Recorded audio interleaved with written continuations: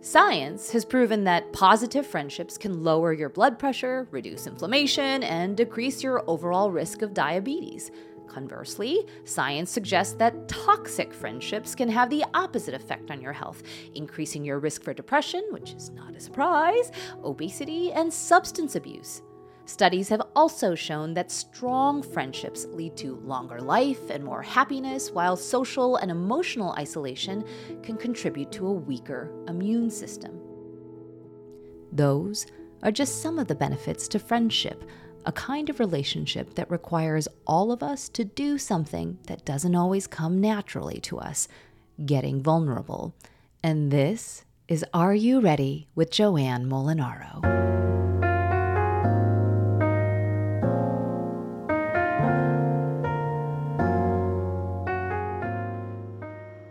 Welcome back, everyone, to another episode of Are You Ready with Joanne Molinaro, where we talk about how to get ready to live a more purposeful and empowered life.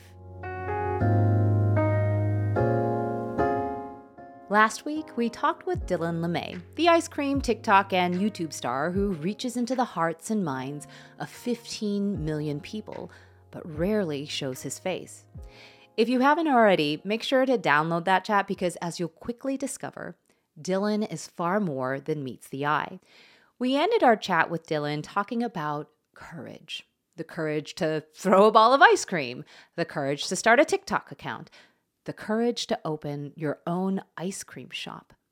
But in the end, Dylan alludes to what might be the most difficult challenge of all: finding the courage to reveal his face, and not necessarily to the cameras. So this week, as we debrief from last week's episode, I thought we could talk about vulnerability, just how hard it can be to shed the guise of reliability or solidity, the I have my shit together veneer, to expose something a little messy and fragile. Thus, without further ado, let's get into it. It's 3:02 in the morning. You're awake, and at first, you don't know why. But then, you shift your gaze to the window. An unearthly orange glow spills onto your floor. You climb out of bed, tiptoe over to the pane, and peer out the slightly frosted glass to see your neighbor's home is on fire. You throw on the stringy gray bathrobe you've had since college, slip into your Crocs, and venture out into the cold.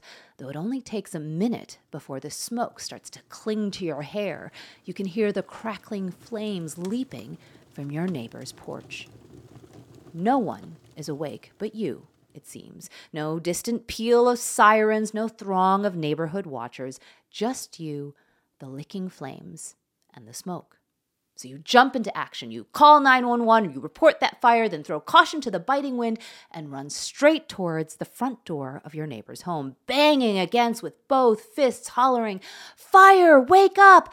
There's a fire!" When no one answers, you step towards one of the tall windows bracketing the front door. Continue banging, press your face to the warm glass, trying to peek through the dark slits between the blinds. Finally, you hear the drum roll of footsteps. The front door opens, and your neighbor is standing there in his pajamas, panic still in the process of wiping away the residue of sleep. The two of you dive back into the house, grab the kids, the dogs, the old photos, haul ass out of there. By the time the firefighters arrive, you're standing on the sidewalk, your gray robe decidedly grayer, your face grayer still. You press the heel of your hand into your mouth as you begin coughing up a lung, and while hunched over, you notice that Crocs can, in fact, melt when subjected to extreme heat, and you wonder about the state of your feet, which went numb, along with the rest of your body once the sight of a fire truck turned off the spigot of adrenaline. But this isn't my house on fire, you say. And instead of getting checked out by the frenetic-looking EMTs, you trudge back home, slide back into bed, barely sleep a wink, before hitting the alarm to get ready for work. I often feel like I'm that person who wakes up in the middle of the night to run over to my neighbor's house. But if my house catches on fire, I'd somehow fly a massive tarp over my home so that I can douse the flames in total privacy. Like, I'm all for helping other people put out their fires, but I'll be damned if I accept help putting out my own. And sometimes I feel like we go from day to day, putting one fire out after another, usually belonging to our colleagues, spouses, children, parents, even our communities, without stopping to look down to see if our feet have melted off. Despite what you may see on the internet, I'm actually terrible at vulnerability. Telling a personal story or revealing the ugliest parts of me to millions of strangers, very easy. Allowing myself to be revealed in a moment of fragility to my family or friends? No. That's literally what I hear when I so much as think about calling up a girlfriend to discuss my troubles or bursting into tears in front of my husband. No, you're not allowed to do that. I used to think it was because I don't want to be a burden, and there is some truth to this. As my parents age, I don't want them to worry about me. They've spent half their lives worrying about me, and I think they've earned a few worry-free chapters in their books. But because they're parents, the only way I can shield them from the natural parental urge to panic over every paper cut, I keep my hurts to myself. But the truth is, there's more than a healthy dose of ego and pride in my choice to helicopter a tarp over my house on fire. Decades ago, when my very first dog passed away, I kept myself in my room, howling with heartbreak. My father came knocking, and I cracked open the door, thinking he might say something kind, soothing in his own quirky way. Instead, he told me, "It's not right to cry so much. Stop showing so much emotion." I slammed the door in his face as hard as I could, as if I could physically eject his words from my body. My father's disapproval might seem cruel, but it was not unusual. I've seen my father cry plenty of times while watching movies like The Little Princess, but he keeps a tight rein on his emotions in every other setting. I've only seen him really lose it a handful of times, the most memorable being when his own mother passed away. Halmoni suffered a massive stroke and died quite suddenly in her early 70s. Needless to say, we were all unprepared. That day, Daddy burst into tears at the kitchen table over lunch. He didn't stop until Sol Halmoni, my maternal grandmother, padded over to him, pressed one of her hands on his left shoulder, and said kindly but firmly, "Stop crying. It's not good to cry so much." It's been 208 days since Rudy died. The intensity of my grief competes daily with the enormity of my shame. I am embarrassed that I can't seem to get over it. I'm embarrassed that losing my Rudy has hurt me far more than losing my other dogs, my grandfather, either of my grandmothers, or any other family member. Inanely, I ask myself, would David Goggins cry this hard over a dog? No, he wouldn't, so stop it. I know that I am allowed to grieve in private, and I, rightfully, get angry at friends who think they are entitled to my vulnerability just by virtue of their title as friend. They aren't. But at the same time, I realize that by refusing to lean on anyone when I'm struggling, I'm not only cutting off much-needed aid, I may also be cheating myself of the kind of relationship that grows exclusively from laying ourselves bare. And I'm not just saying this for the touchy-feely reasons, but for the practical, somewhat selfish reasons. Science has proven that positive friendships can lower your blood pressure, reduce inflammation, and decrease your overall risk of diabetes. Conversely, science suggests that toxic friendships can have the opposite effect on your health, increasing your risk for depression, which is not a surprise, obesity, and substance abuse. Studies have also shown that strong friendships lead to longer life and more happiness, while social and emotional isolation can contribute to a weaker immune system. I've played counselor to many people over the course of my life. Starting in junior high, I served as mediator during the hours-long screaming matches between my mom and dad. I protected my little brother from excessive parental criticism, kept the peace inside our home, lest the frame of our Wilmette house light up in the explosion of one of my parents' fights. In all that time, I learned how dangerous it was to need anything because neediness led directly to conflict.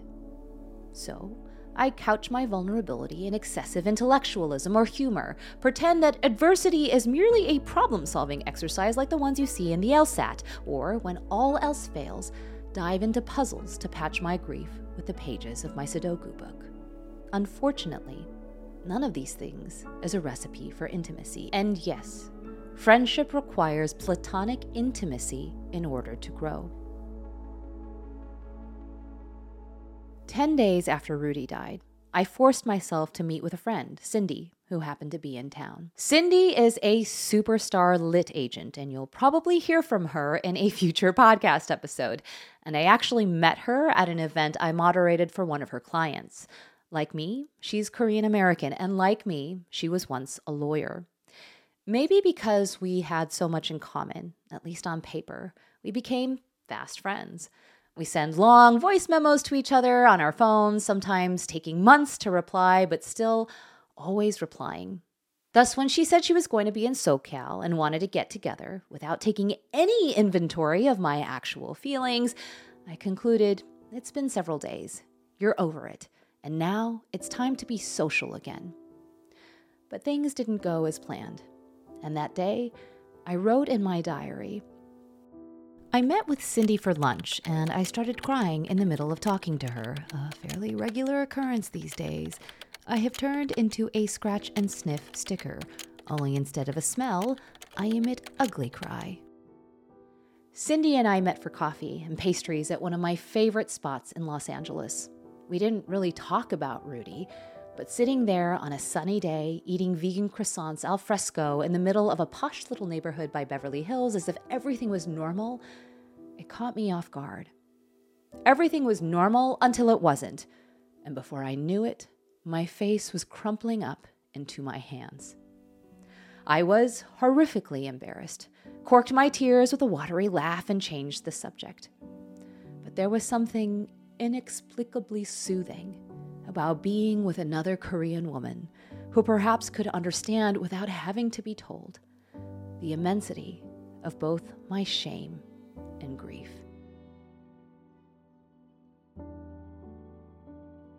That brief chat with Cindy so shortly after Rudy's death taught me a lot about what it means to be vulnerable and how important that can be.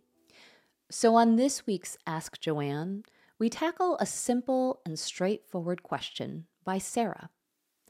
How do I not be so scared of emotional vulnerability? One of my favorite aphorisms in all the world is, courage isn't the absence of fear. It is the ability to do what is right in spite of your fear. Indeed, I would go so far as to say that courage can't exist in the absence of fear because bravery is about doing hard things, not easy things. If you have zero fear about going into a lion's den, good for you, but that's not courage. That's just fearlessness or insanity. Thus, I think the first thing we have to do is give yourself permission to feel fear. It's okay to be afraid of walking into a lion's den, and it's okay to be afraid of baring your heart to someone. While it can be difficult to do something in spite of your fear, what is oftentimes just as challenging, if not more so, is figuring out, what is the right thing to do? And by right, I'm not just referring to a moral, ethical dilemma, although that's certainly possible. I'm also talking about what's right for you, or as I often like to think of it, most effective for you. Thus, when we're talking about emotional vulnerability, it's important to recognize that you don't have to, nor should you, make yourself vulnerable to everyone. There are definitely people out there who will take advantage of you, cheat you, and even abuse you. And part of life is learning how to recognize them from far enough away that they can't hurt you.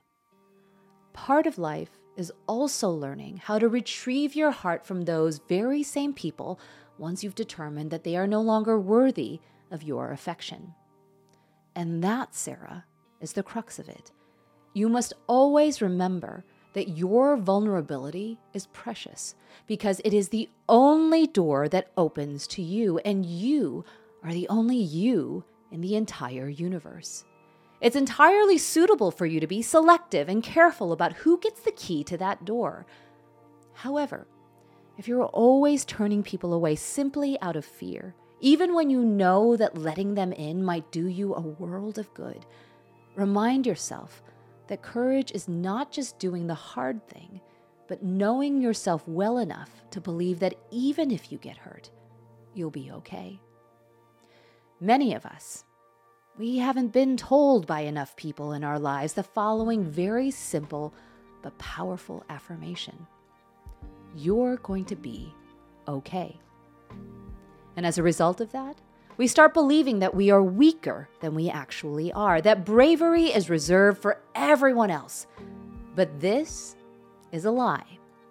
And perhaps you can defeat the lie by being that person in your life, the one you maybe didn't go to enough of when you were growing up, by telling yourself, you're going to be okay. Because you will.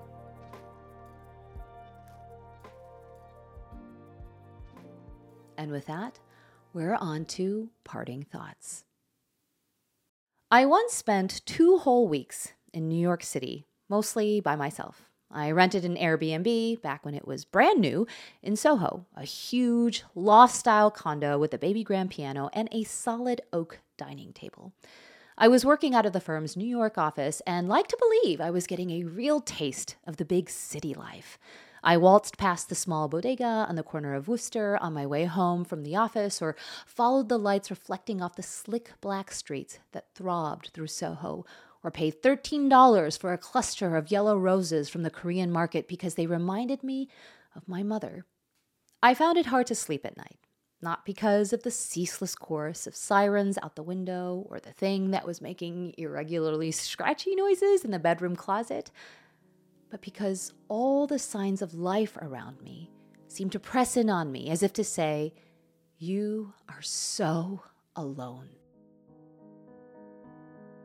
Years later in Chicago, when I was truly living alone in my own adult apartment, when I couldn't sleep, I'd get out of the bed and curl up next to the window overlooking Lakeshore Drive and pretend I could see into all the cars lighting up the city so late at night. I'd create stories about them in my head, simple stories like, he's getting home really late and his wife is going to be mad, but then they'll watch TV together and everything will be okay. Or, they're just getting back from a really boring dinner party and can't wait to order pizza when they get home. Or, she's just finished writing a brief at the office and gets to go home to her 2 dogs who will be so excited to see her. And then, I'd shift my gaze to the lights dotting the pier, jutting out into the lake, and I'd count them. 1, 2, 3, all the way to 11, before crawling back into bed, drifting off into dreams suffused with the fellowship of traffic. Eventually, Anthony would come into my home and heart, and I'd no longer have to rely on made-up people sitting in Chicago traffic to keep me company. Maybe there's something altogether pathetic about that chapter in my life. I don't know. But every now and again, when things get a little bit hard, when courage grows a little bit scarce, I remember those yellow roses, the soft lights of Lakeshore Drive cleaving to my bedroom window, and I am reminded, all over again, I am never alone.